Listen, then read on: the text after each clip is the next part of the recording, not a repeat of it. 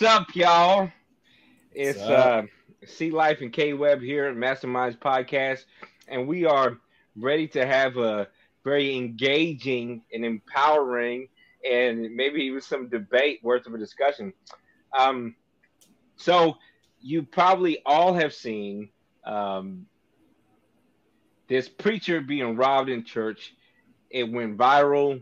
There's been tons of people to make comments about it, and there's been tons of people to, dialogue about it. It's been on CNN, on major news outlets. So we're gonna talk about this situation with, I believe his name is Bishop Lamore Whitehead, and what's going on with that, and try to bring some um, new and Understanding. exciting ways in understanding and discernment and looking at this situation. So, Before we get too deep in it, make sure that you like, share, subscribe for more content. The Masterminds Podcast help us get out there, and we'll keep doing this that we do. But go ahead. please do that. Please like, share, subscribe. Uh, it really helps us out and encourages us to continue to make content for you. So yeah, let's kind of dive right in. Um, the story is unfolding. So you know, there's many different articles about it.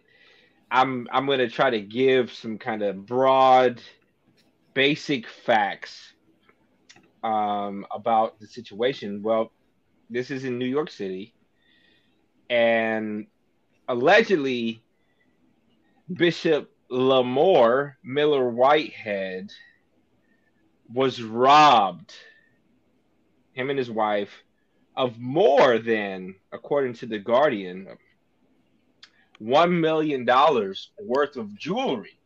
$1 million of jewelry. No, That's more not, than. I don't know how much more than, but they definitely put in the article more than $100 million worth of jewelry during an online sermon. how Uh, do you wear more than $1 million worth of jewelry? well, let's give him the benefit of the doubt. Maybe he had on a half a mil and his wife had the other half a mil on. But that's still a lot of. It's either a lot of jewelry or very expensive jewelry. Mm-hmm. Maybe had diamonds in there, so that could be it.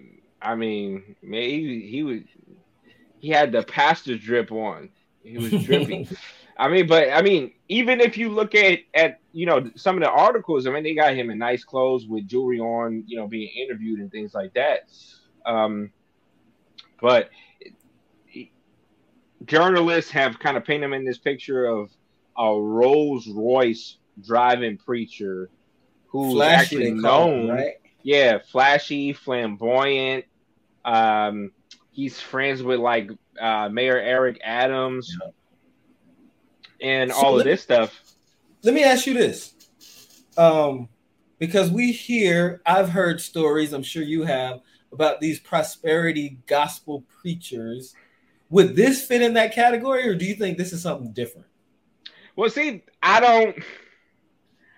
don't know much about the sort of preaching that he does, right? Okay. So I don't know if he's a prosperity gospel preacher or he just happens to. To be favored by the Lord. Well, I'm not gonna go. I'm not gonna say favored by the Lord. I don't know what he's into. I don't know, how he's made his money.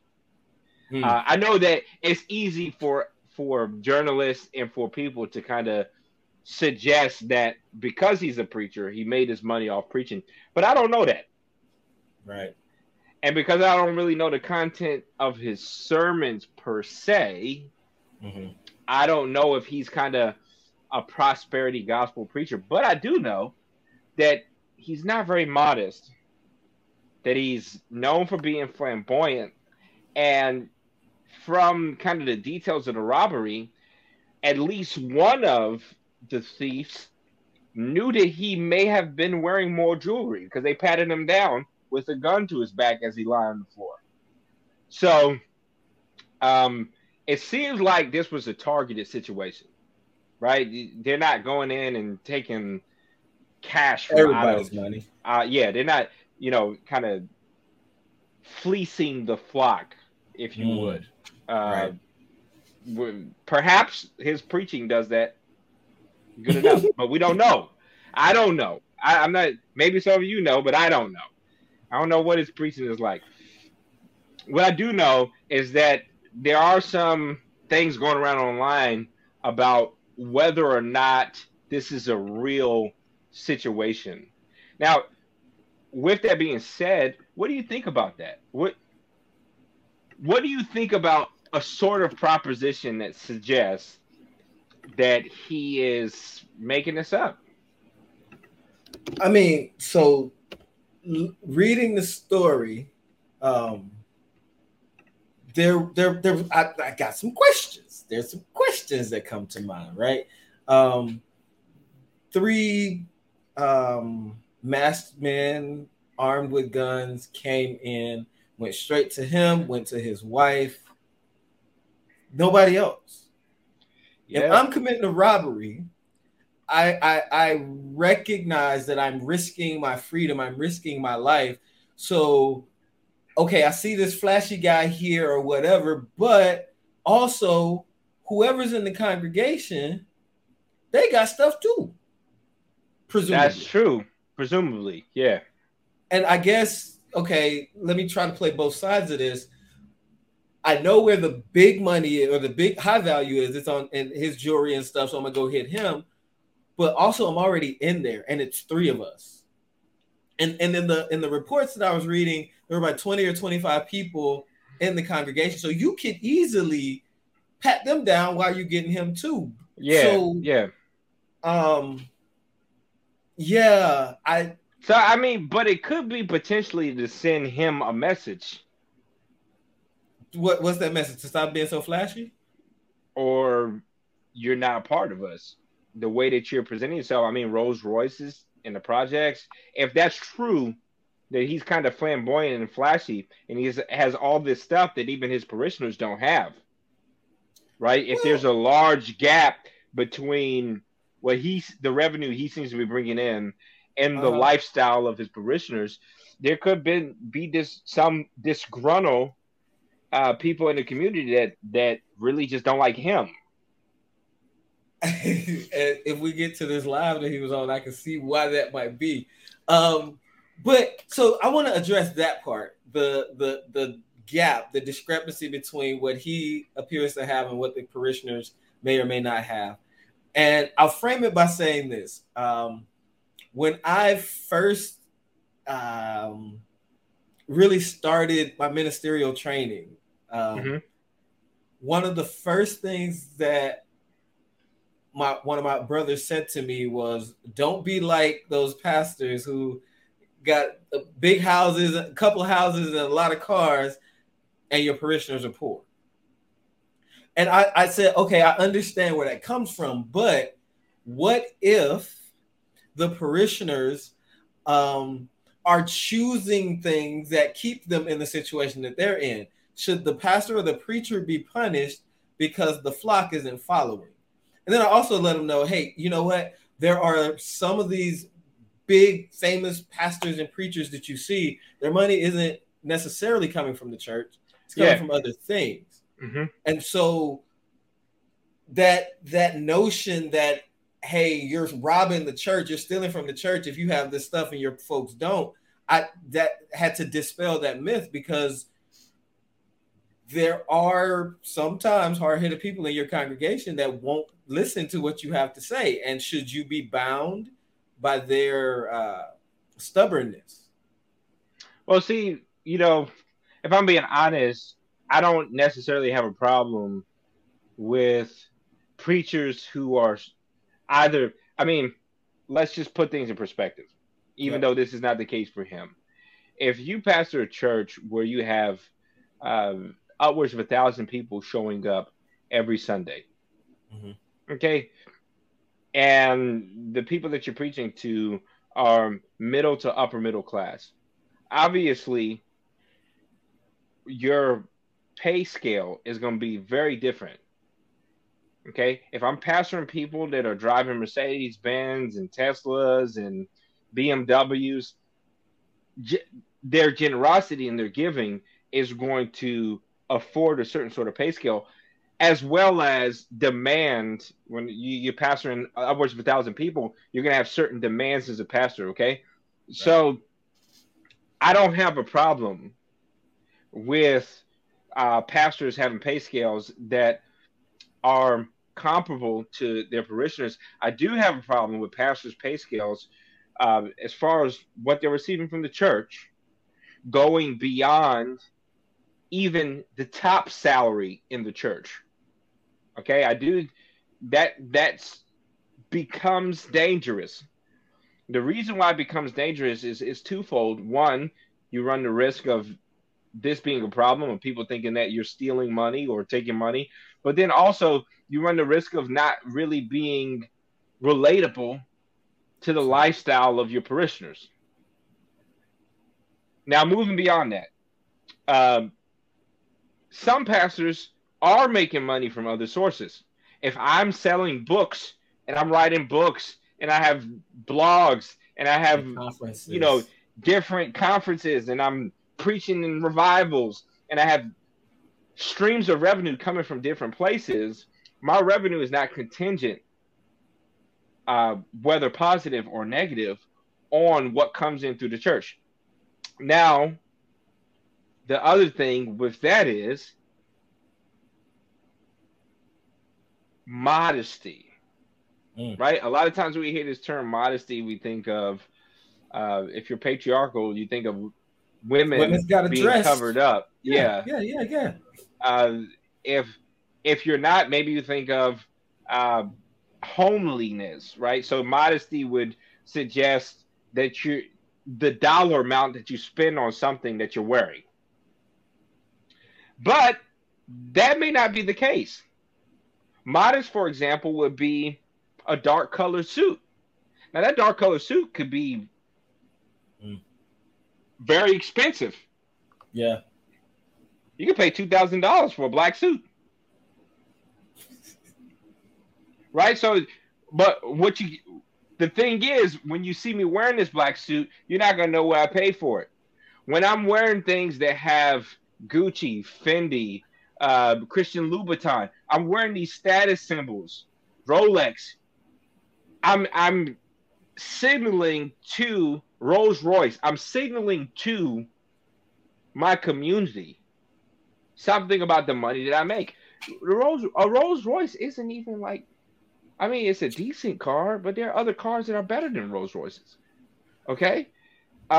So realistically, as far as price is concerned, you can buy a car that's manufactured by something that's not Maybach or Rolls Royce and end up paying a comparable price to a baseline Rolls Royce model, right? So obviously, if you go up in the models, the top Rolls Royce is not going to be like anything like what you're another car. Right. Yeah, but if you're buying a baseline Rolls Royce, you could probably have a souped up car from another maker. So my point is that this is social signaling that you're doing. Okay. And with the social signaling, you're wanting people to know that you have a lot of money. And the question becomes, whether or not that is Christ-like or holy, right? Is it Christ-like for you to be signaling this way and flaunting your money? Also, is it a display of proper stewardship for you to be spending $2,000 on a pair of shoes? What else could be done with that money? Now, these are questions that when it comes to a businessman or a rapper or a baseball player or football player, you don't ask. You know why? Because they did not choose to be considered or classified as a spiritual leader. You did, as a preacher, pastor, bishop, whatever you want to call yourself. So you will be judged based on the life that you chose. And it looks, both in and out the church, sort of hypocritical for you to be preaching a gospel that's talking about caring for the poor, and you're exceeding abundance, right? This abundance is eating premium meals for every meal. That's abundance. Having multiple suits to wear, multiple cars to drive. That's abundance. Even if those cars are just a Honda, a Toyota, and a Ford. You got cars to choose from. That's abundance.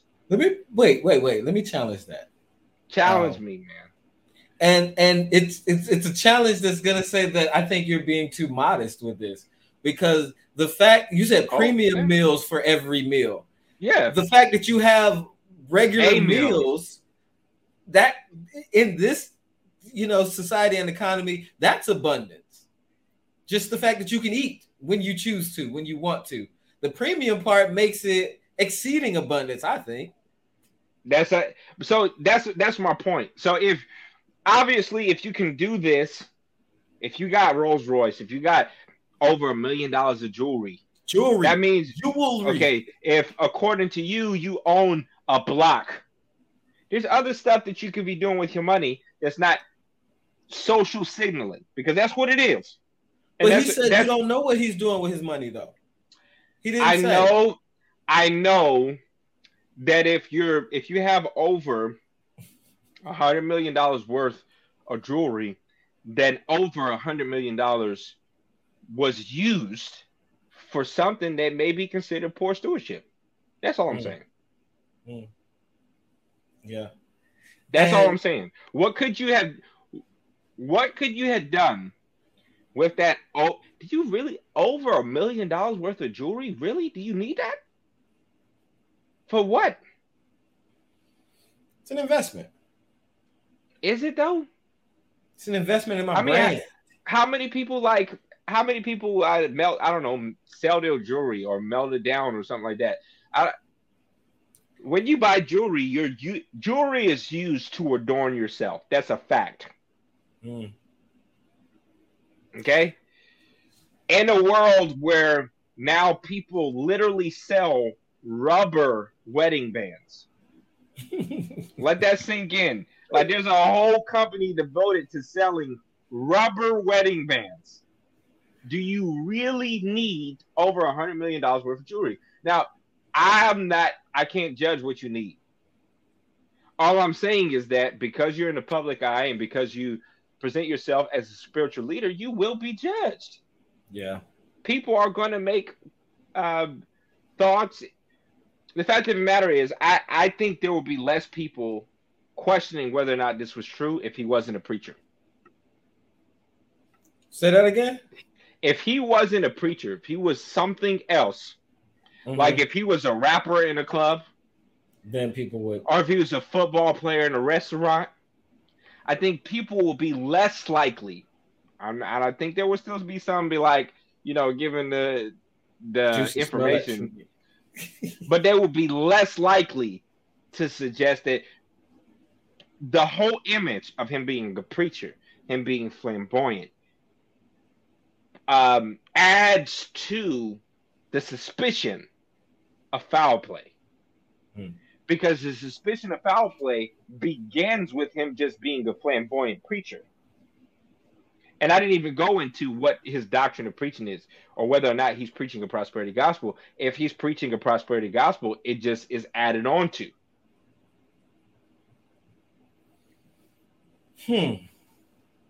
So there have been, I'm sure most churches, people steal stuff, small things, money, stuff. I don't know that I've heard of something like this before. Have you heard of someone storming? I know about Charleston and the guy in South Carolina who shot up the folks at the Bible school. Yeah. Any other situations like this that you can think of? Like I said, I really think that, and this is, if you give both him and the media that's been around him the benefit of the doubt and say that this absolutely happened as was witnessed, and as was verified by him, you have to say it's a target. It's a targeted. They consider robbing him worth more than just fleecing all the people for their money. They went in to get whatever he had for whatever reason. Right? So that this notion of it being at church is really like, I don't know. I think that might be like a sort of a Americanism, like a sort of American civil religion, like this kind of political niceness as to the church thing being in there. But if you look at it just really blatantly, we know he's going to be here because he's a preacher. Yeah. We know while he's here during this time, he's going to be the most vulnerable. He's not around security. He's not sitting in the seat. He's standing right in the front of the church. And because he's standing right in the front of the church, the people watching him kind of help for him not to move or do anything wild. So we go in and we go in and we show the guns. He's going to respond to the guns because he's in the front of the church. Now, right? So in the street, it might have been something else. If they ran up on him in the street, I mean, because he's got a record. Seriously. Yeah. So he might be known in his community like, yo, if you run up on him in the streets, you liable to get, 11 years worth of prison. My boy is in jail for 11 years. So he probably can, he can hold his own. He can probably hold his own. At least he's not going to be completely scared if he sees a gun or if he's being robbed. But then also holding a gun to a child. You point a gun at anyone, that's the height of threat. You point a gun at a child, you're not robbing the child. The child's not going to move. You're sending a message. That's how I understand that. What reason would you have for pointing a gun at someone who is immobile, who can't move on their own? You're sending a message. You're going to do what I want you to do, or the most vulnerable will be taken from you. Yeah. So in that scenario where he's in the front, they come in with the guns, he lays down. Would you say that was an example of Acts 20 and 28 that we were talking about before we came on, him protecting the flock? No, I don't. Tell me why you say no. Well, here's the thing, and I think this has happened in inner city communities for a very long time, where these inner city communities are close to gun violence, right? They may know people that have been shot down in the street, know people that are involved with gang violence, know people that are really in the streets and are really about that life. Okay. And that draws on the emotional elements of political pimps to suggest that, why are you going to the inner cities with this whole put down your guns thing?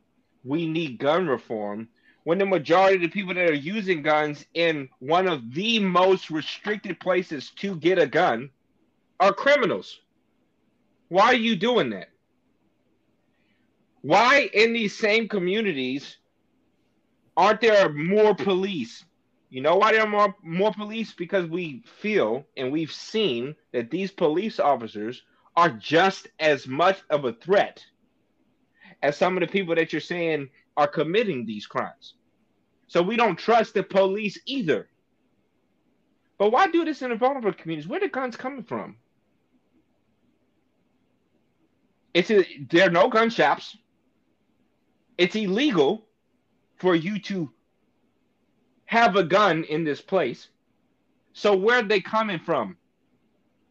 Outside. Right? So So you're gonna press the everyday American citizen to be so afraid of guns and unaware of how guns work, don't have access to them. Where are the guns coming from? That's a question that needs to be answered. How are the guns getting pushed in the community to where 14, 15, 16, 17 years olds have easy access to weapons?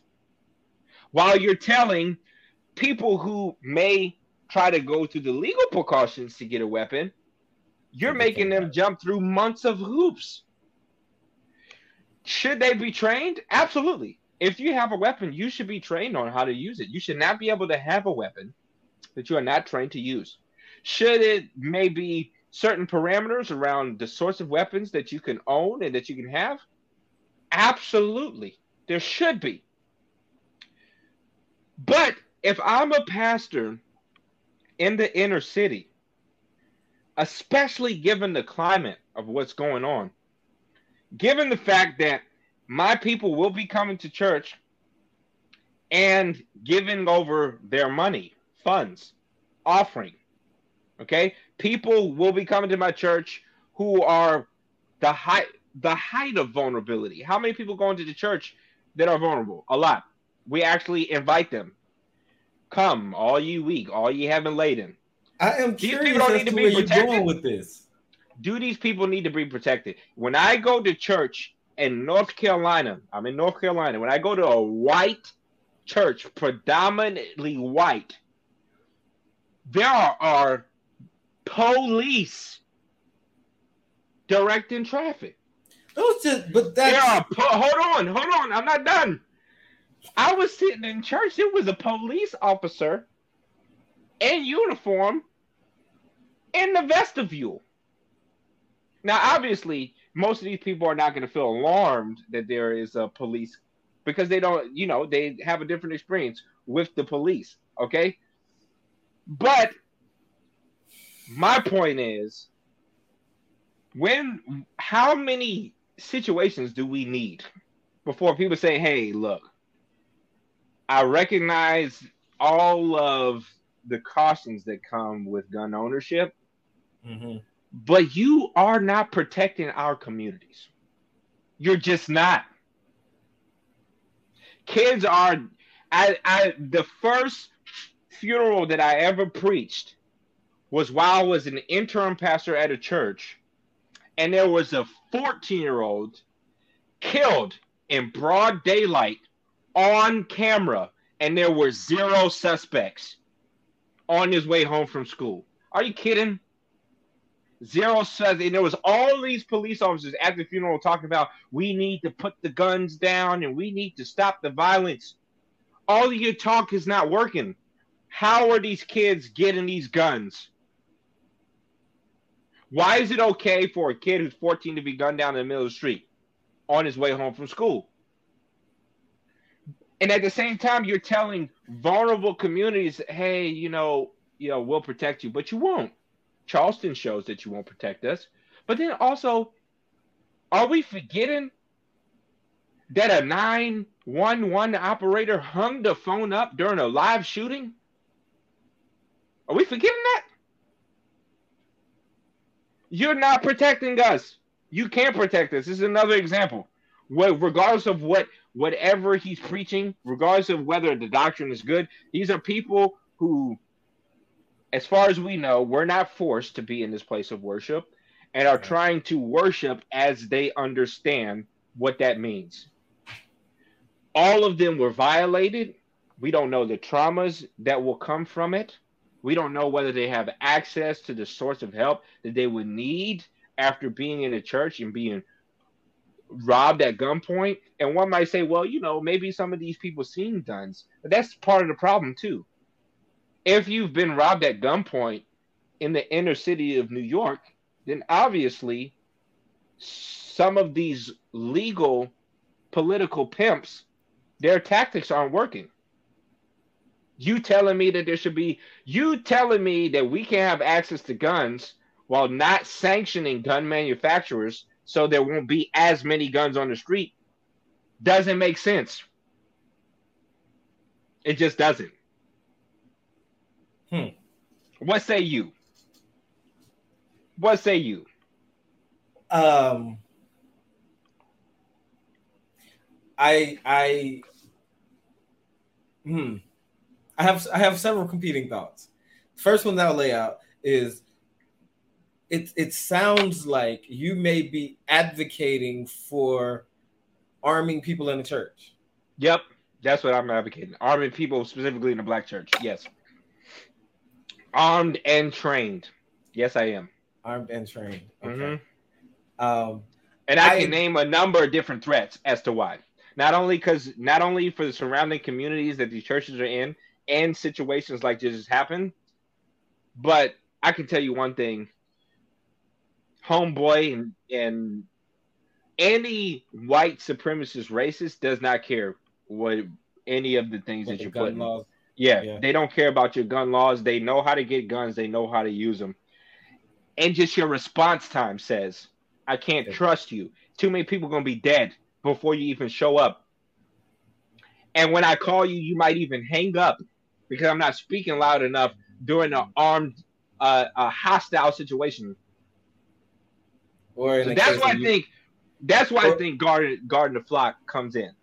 Or in the case of Uvalde, well, you'll be on scene, but you won't actually do anything for a couple of hours.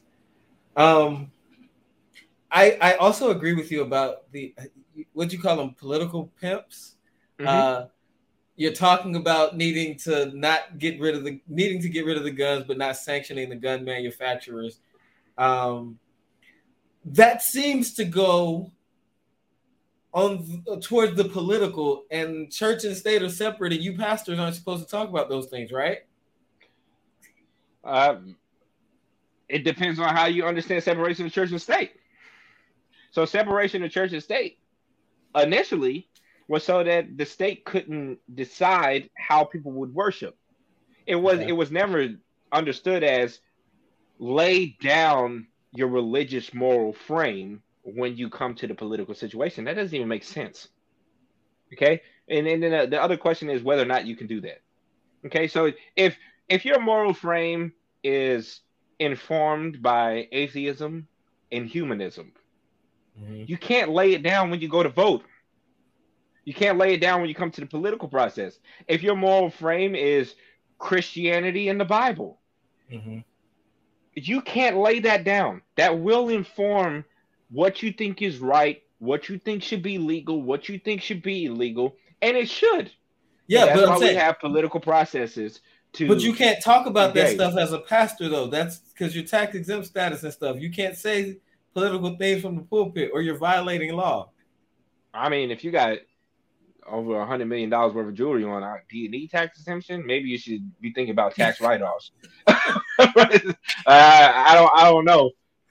But what I will say is, I mean, how many times does this have to happen to our communities before we start to think like, wait a minute, how are you going to say? Here's a real question. How are you going to say, we need to defund the police because racism is rampant in the majority of policing throughout the nation? So that's what the left would say. Alt left. Defund the police because it's racism rampant. Okay? So, in the case that I am threatened, who do I call if I'm a person of color being threatened? So what is your understanding? What is your understanding? What is your understanding of what defund the police in the way that it's been presented? What does that mean? I think depending on, it can mean a range of things. I think as far as I've understood it at the very least means thinking about the way that funds are being used in police departments to ensure that those funds are being used properly and for the right things. Okay, so that's what even though it's defund the police, one could challenge whether or not they mean just move the funds in different places, right? So maybe less funds on armament, more funds on police understanding how to work with people who are disabled or psychotic. Okay, so depending on what groups you're working with will depend on how people think about that. The issue though is again, I'm all for that. Okay, maybe there needs to be less policing because racism is just ingrained in policing in the United States. Cool. That still doesn't answer my question though. Who do I call when I need help because I'm vulnerable and I'm being victimized by a criminal? Who do I call if I can't call the police? Hold on. If I do call the police, what happens in the time between I call them and they show up? What if I have a smart criminal that just cuts the phone lines? Or what if I have a even smarter criminal that recognizes that you can block signals? You don't think that someone will invest in a signal blocker for 5 minutes to get over $1 million? You don't think so? Well, obviously they didn't because it was live stream, so they didn't block it. And obviously they didn't. But I'm saying my point is, even with live stream, even with it being live stream, no one's arrested yet. So even with quote unquote witnesses seeing the perpetrators change clothes, no one's arrested yet. Even if they were arrested, you can't unsee your spiritual leader being robbed in the pulpit. Okay, so in the alternative, because you and I have had this conversation, your deacons would have been armed. Why not? Such that they would not have come there for that purpose, because if they were watching and casing, they would have known, or they would have had a surprise waiting on them when they came in with guns. Well, the gun being armed and it being known that you're armed is itself a deterrent. Police officers aren't being robbed. Okay, so that is in itself a deterrent. But also, anyone who is trying to rob a place that is already armed, you know that they are really after something, and they don't care about this sort of altercation. So obviously, in a church, I wouldn't say that you shoot first, ask question later. But if you're thinking about the process of having an armed deacon board or security or whatever the case may be, then you're also thinking about how vulnerable your church is to these sorts of attacks. What are the vulnerable points? In the case of some sort of attack, is there a way for us to isolate the event to where no one else is harmed? Does the church know kind of what the procedure will be? Not necessarily the entire church body, but at least the leaders. Yeah. At least the leaders. What is the plan if this case happens? The other thing that I definitely want to throw on the table is we serve Christians follow a Lord that literally said there is no greater love than this, that a man laid down his life for his friend. Did he not say that? That's in the word. That's who you're following. We exist in a tradition where literally there are historical evidences that Christians sang hymns to the slaughter, to being slaughtered by the government. Okay, so I mean, we can deny those elements of history, but they're there. Preachers preach sacrifice, and by no means would any pastor, bishop, whatever you call yourself, think that they would need to lay their life down. No one chooses that. But in the case that it happens, you should be willing. I'm just going to leave that out there. If you're not and not willing, I'm not telling people to throw themselves in front of a bullet, but you're not even willing to. No one saw masked men even approach. What would it look like if the ushers in the front of the church, there were just people in the front of the church sitting there? That was his job, is to sit there. They would have saw people coming. Somebody sitting in the front looking back? No, sitting at the front door. When people come in, greeters is what we call them, or greeters or ushers. But what if there were just people there, and that was their job? That was their service to the Lord, was to ensure to be on lookout. The thing is, we don't think that these things are important, and I think that we don't think these things are important for a number of reasons. But there are vulnerable people inside, kids, the most vulnerable, children being held by their mothers inside, and we live in a progressively violent world. That's a fact. So because you're not in one of the best communities, or one of the most protected communities, you don't think that this. I mean, we already both know that there's people that like to stand outside of church anyway. They there and they like to socialize, but once the sermon comes, it's time for a bathroom break.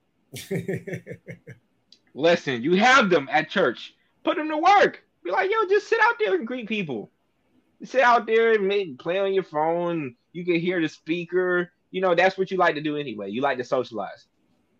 Just as you're sitting out there, you know, keep a lookout. That requires a reframe of the roles of leaders and what the church is. And I don't think a lot of churches are at that place to where we would honestly evaluate the reality of our progressively violent world, and where there are less and less sacred spaces.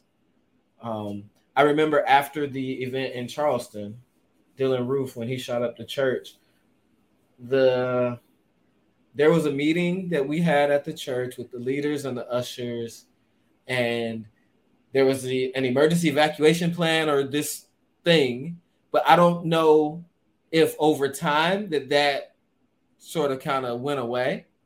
Mm-hmm. But I don't think people believe that this can happen. I also don't know that we perceive the vulnerable people coming in as being vulnerable to things inside once they get inside. Yes, outside in the world, you're vulnerable because you live in a certain place. You may lack certain resources, those things. Once you're inside, it seems like this is a safe place. And I think that's how, at least many of the churches that I've been in and a part of, that seems to be the way that we operate. And you're what it seems like, and I think it's valid, is that we have to rethink how we protect those who we invite in. Yeah. I mean, we've had to. I mean, the church has had to rethink.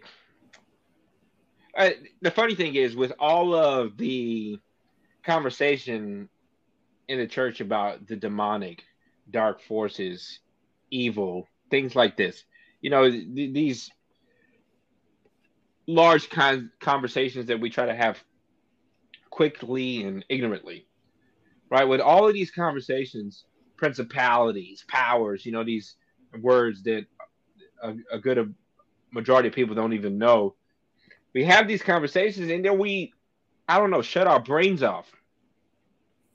We shut our brains off to the fact that as a forgiving, life-giving community, we are vulnerable, right? And I do think that parishioners should be afforded the opportunity to do that in moments of worship, to be vulnerable, to be seen, and to see others, to worship God and all of their mess, and to progress in the faith. But what's the role of the pastor? Right? What are the role of the leaders? Okay, we talk about this shepherding, but shepherding sheep was a real work. And it wasn't just abstract. It wasn't just philosophical. It was actually hard labor. It was laborious to, I don't know, fight off a wolf, right? So that's the analogy, and that's not to say that that's something that you're going to be fighting real wolves, but a false teacher as wolf in sheep's clothing can and has wreaked havoc on congregations. Yeah. You're talking about another motif in the church is, can you trust your kids to be in the church without being preyed on?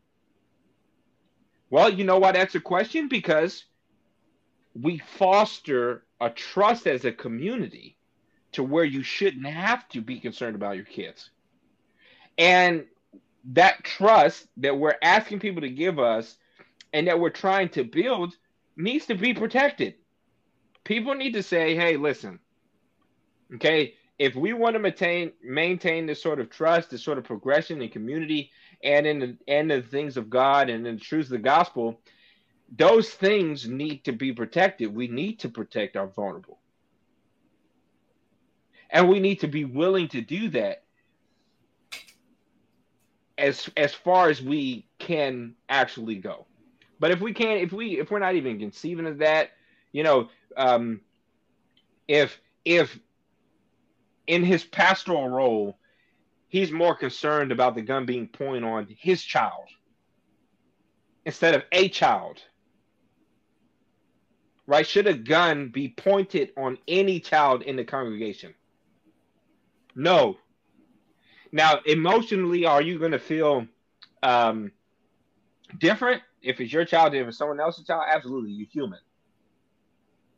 Structurally, you should be protecting the children of your church like you would your child. So you know that the church is a vulnerable space and that criminals and wolves tend to try to pick off sheep. So you put things like background checks over the people that look after your kids. Okay? Or you vet them and you interview them and you do checks and you do trainings and you do sorts of things to show that. Similarly, if you're in a community that has heightened violence, potentially you should be thinking about ways of protecting your flock around this issue. Now, I mean, with smaller churches, there's always going to be the question of resource, right. But that question of resource becomes exasperated when not only is it going to take me months to even get a concealed carry, not only is it going to take me months to even try to train whoever is willing to protect the flock in this sort of way, it's also going to take an arm and a leg for me to just get police presence here. So even if it's not me, now it's going to take an arm and a leg to get police presence here. And if I do get police presence, I have to be afraid if they're going to criminalize the people that walk in through the door. Yeah. So this guy, Bishop, shouldn't have problems because he's friends with the mayor. He should be able to get police presence now, or he could have been able to get it. He got $100 million worth of jewelry on. I mean, private security, potentially. But he's not the only one that doesn't think about about their flock in this way. Yeah. But we've kind of spent a lot of time, and the majority of time, kind of talking more generally. Let's talk about the man of the hour, though. Okay, we had to speak a little bit about it just because of all of the stuff that comes out. Listen, brother, I'm not sure that you would be watching this, but if somebody on your team watches this, no, my heart really goes out to you having to explain to your wife and your congregation about being robbed in the middle of worship service. My heart does go out to that. That is traumatic. I'm going to wish well on you and think the best that you're actually telling the truth. All of that aside, now I want to make sure that is said and that is felt. that's real. Your behavior toward Larry Reed, and I'm gonna say names, and to whatever woman that was talking with you, Her name was regardless of Genesis. what they said, it's unbecoming of a bishop, a preacher, a pastor, regardless of what has happened, regardless of the traumas that you experienced. Yes, and I will say that. You believe that you're called. You decided to step into this call. And there's a certain level of responsibility that you have to your call. Bro, am I wrong, bro? You saw the No, video. Am I yeah, wrong? I no, you are not wrong. I traumatic experience definitely, but watching that interaction and just hearing the way that he attacked and name called, um, it's now okay. To be fair, apparently he saw something on their live where he said that they were laughing at him. Mm-hmm. Even still, as someone who is representing Christ in the role of bishop, Yep.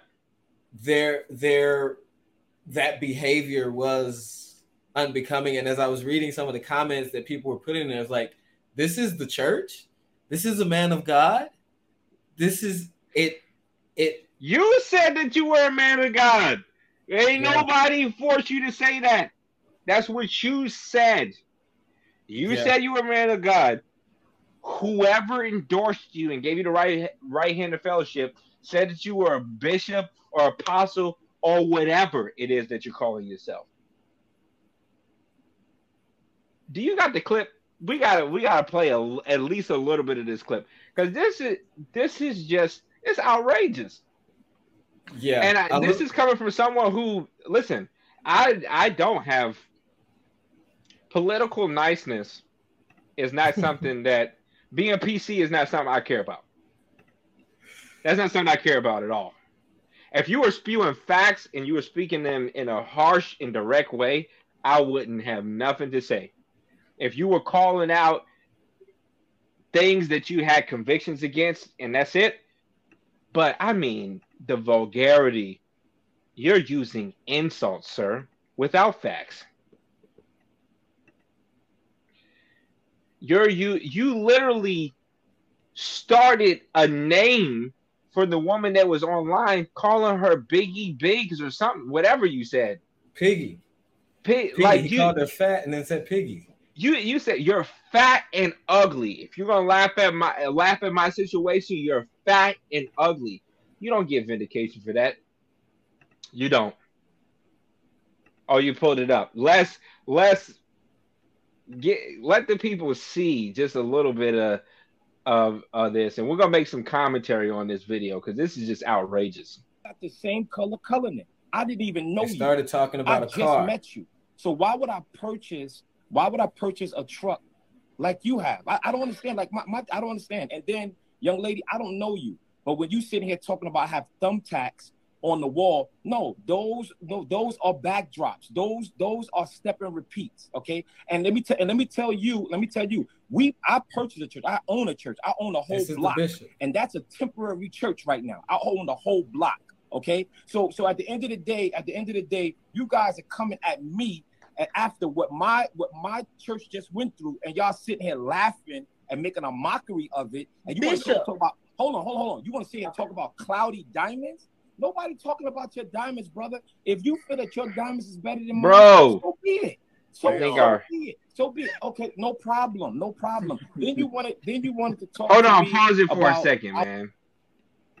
So just so the people know, a Cullinan truck, the base sticker price is $341,000. What? $300 base. That's what you said, right?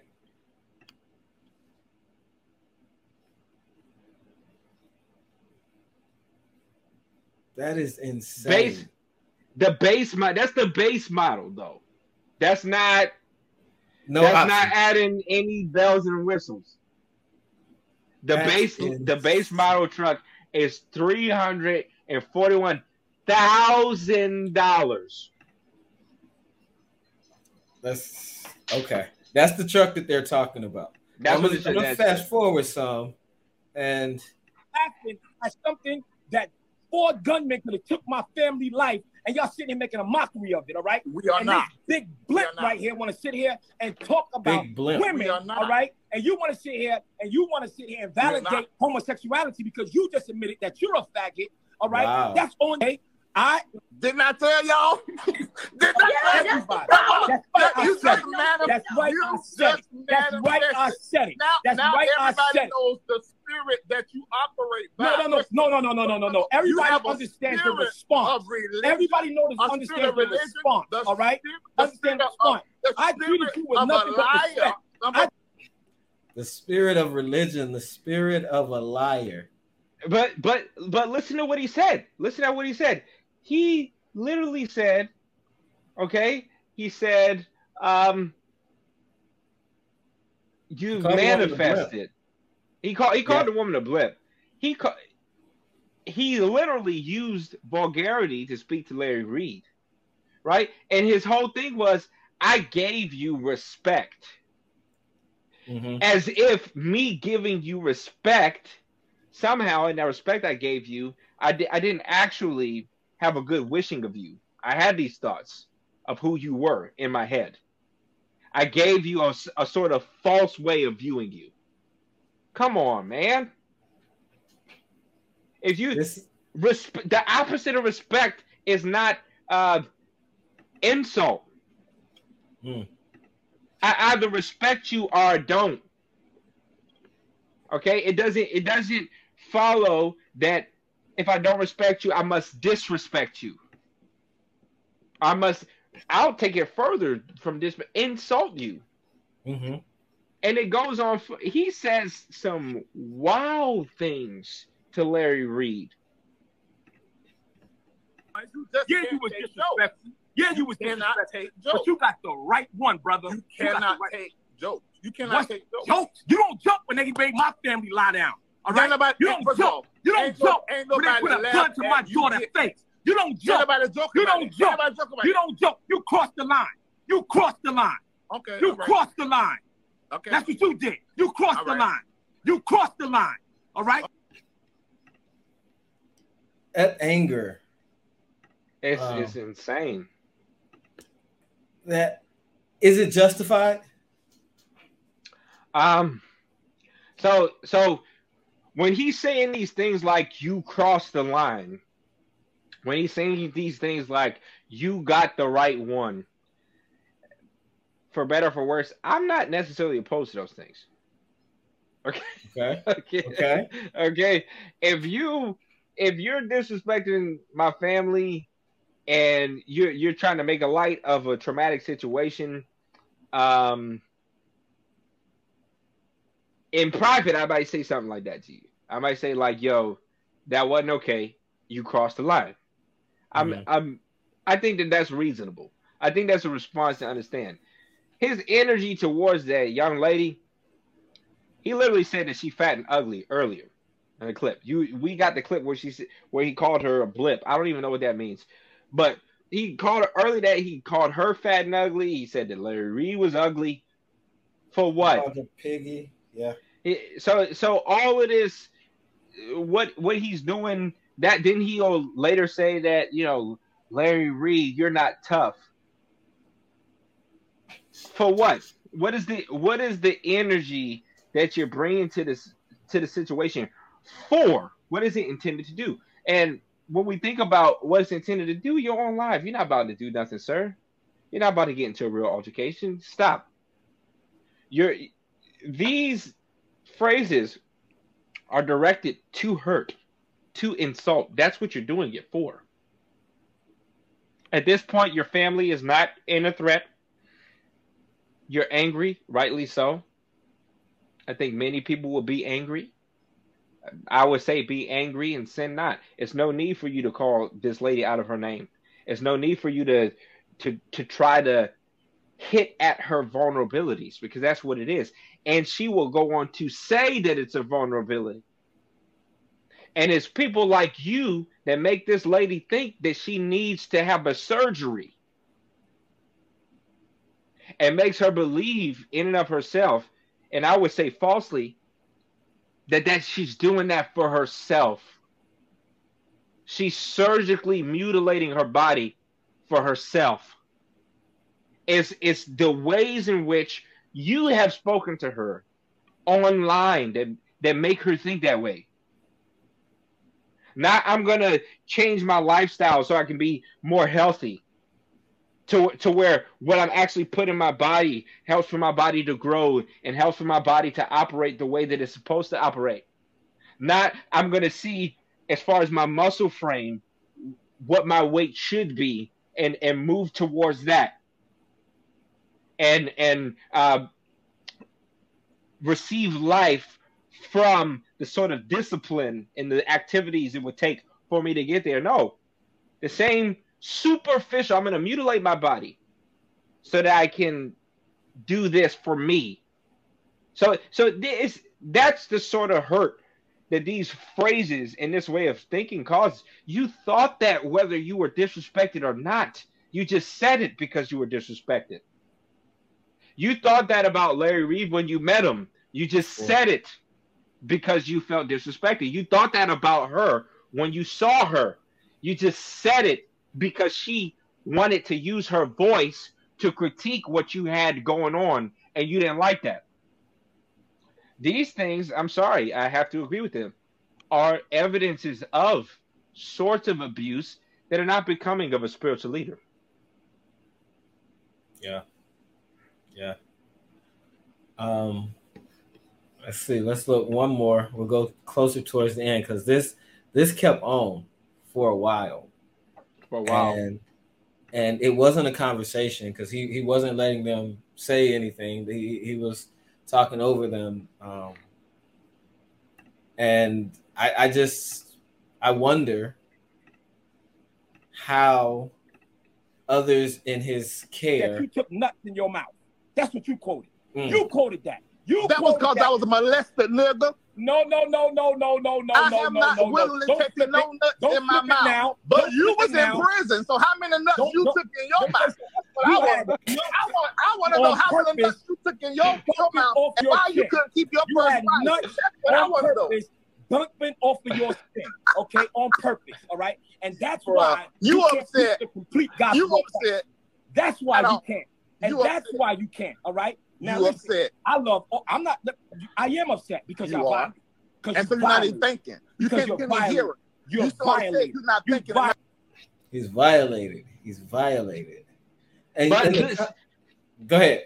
Go ahead. I was just gonna say, in the comments, people were just like, Lord, like, what is this? What am I watching? Yeah. It's just, that's how I was thinking. I'm watching this. I'm like, what is going?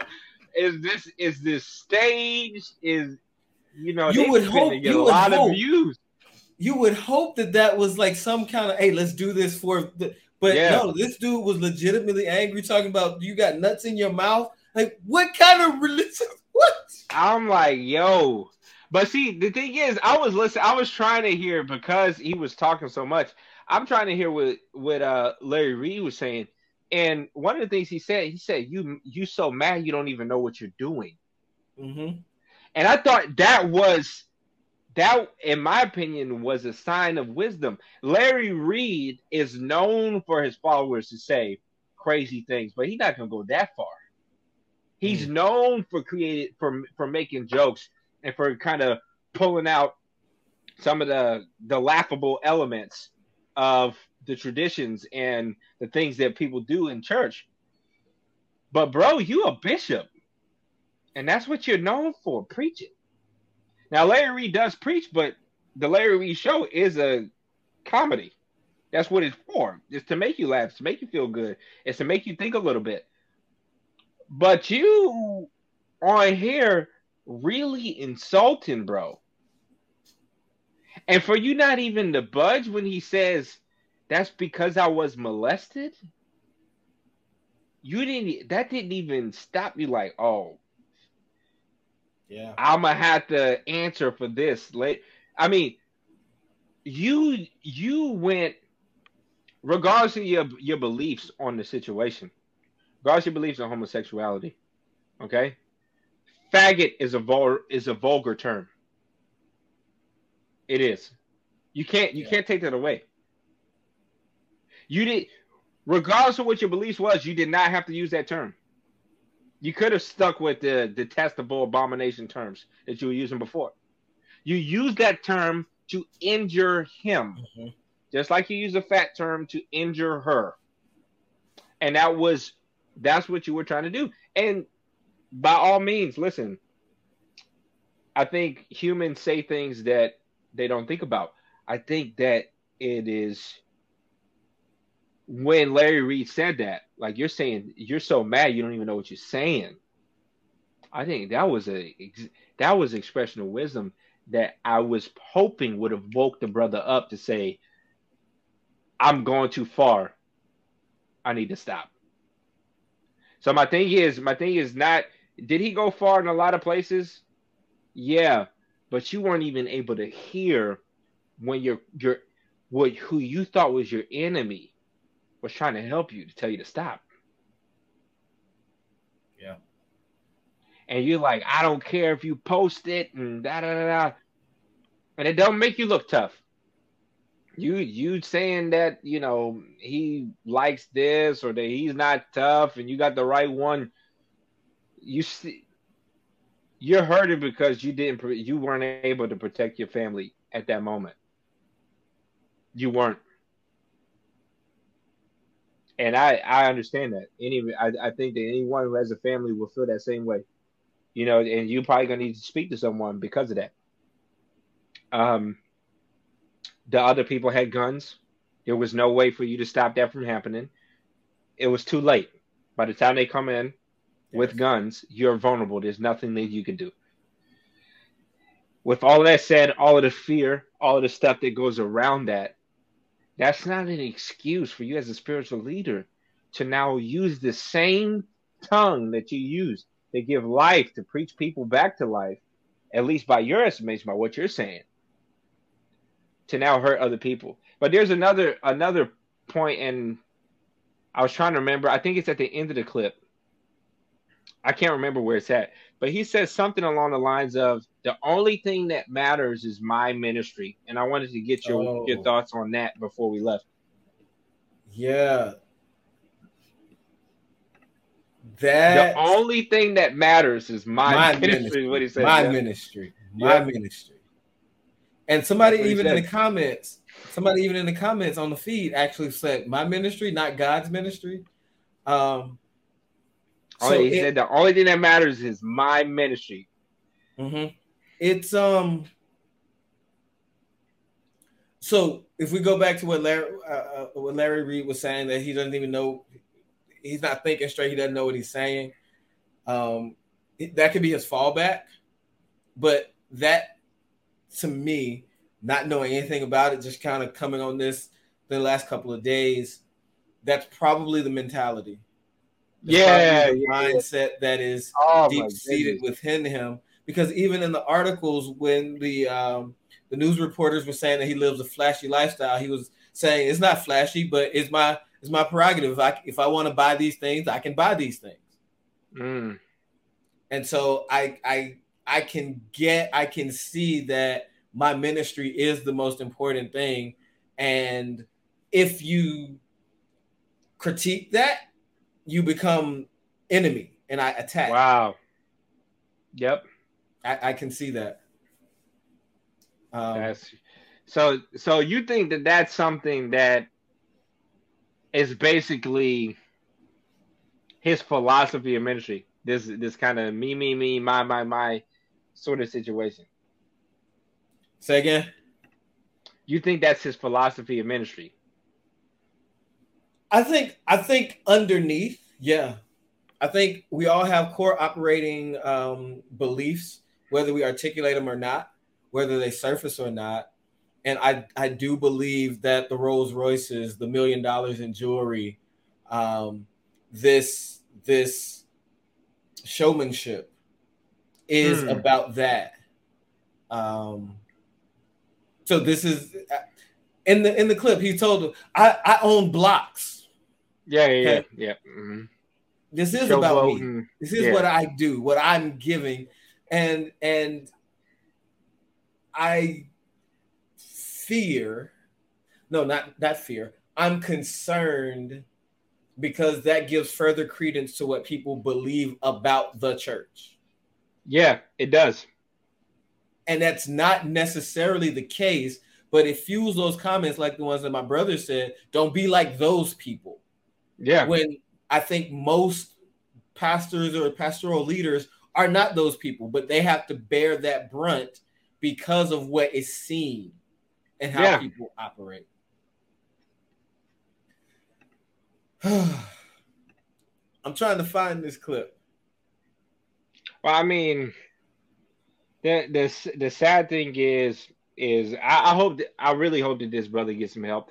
I hope that I've been thus far, despite of some of the questions that I have, I've been trying to understand it as real, as something that, it's this video clip actually suggests that, it might be, it is real. Mm-hmm. He seems to be pretty sincere in his views, but there's some hints of some faulty theology there. This, as long as God's got me, sort of thing. It's not okay for you to verbally attack people like that, brother. It's just not. And then I get why it happened. A reason is not an excuse, though. It doesn't excuse your behavior. So because I understand the reason doesn't excuse it. And so I just want to tell you, and those who think like you can. I didn't even look at what you preached. I intentionally didn't try to find your sermon online or nothing like that. I don't know what you preach. I don't know what your doctrines are. I don't know anything about you as far as your theological or Christian beliefs. What I would say, though, is 1 Corinthians 9:27 is still true. Discipline your body, lest you preach to others and yourself be disqualified. So you can be preaching the right gospel. You can be preaching word for word, manna from heaven, and so many people can be saved underneath your ministry, and so many people can be blessed by the gift that God has given you and the words that God is speaking through you, and you still could be disqualified.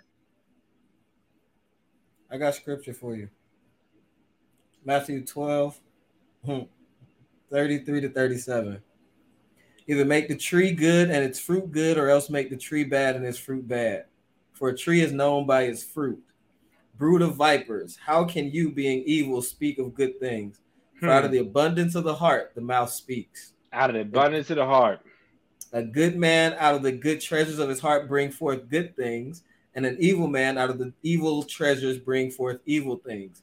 But I say to you that for every idle word men may speak, they will give account of it in the day of judgment. For by your words you will be justified, and by your words you will be condemned. Oh, man. You see what happens when you go to the text?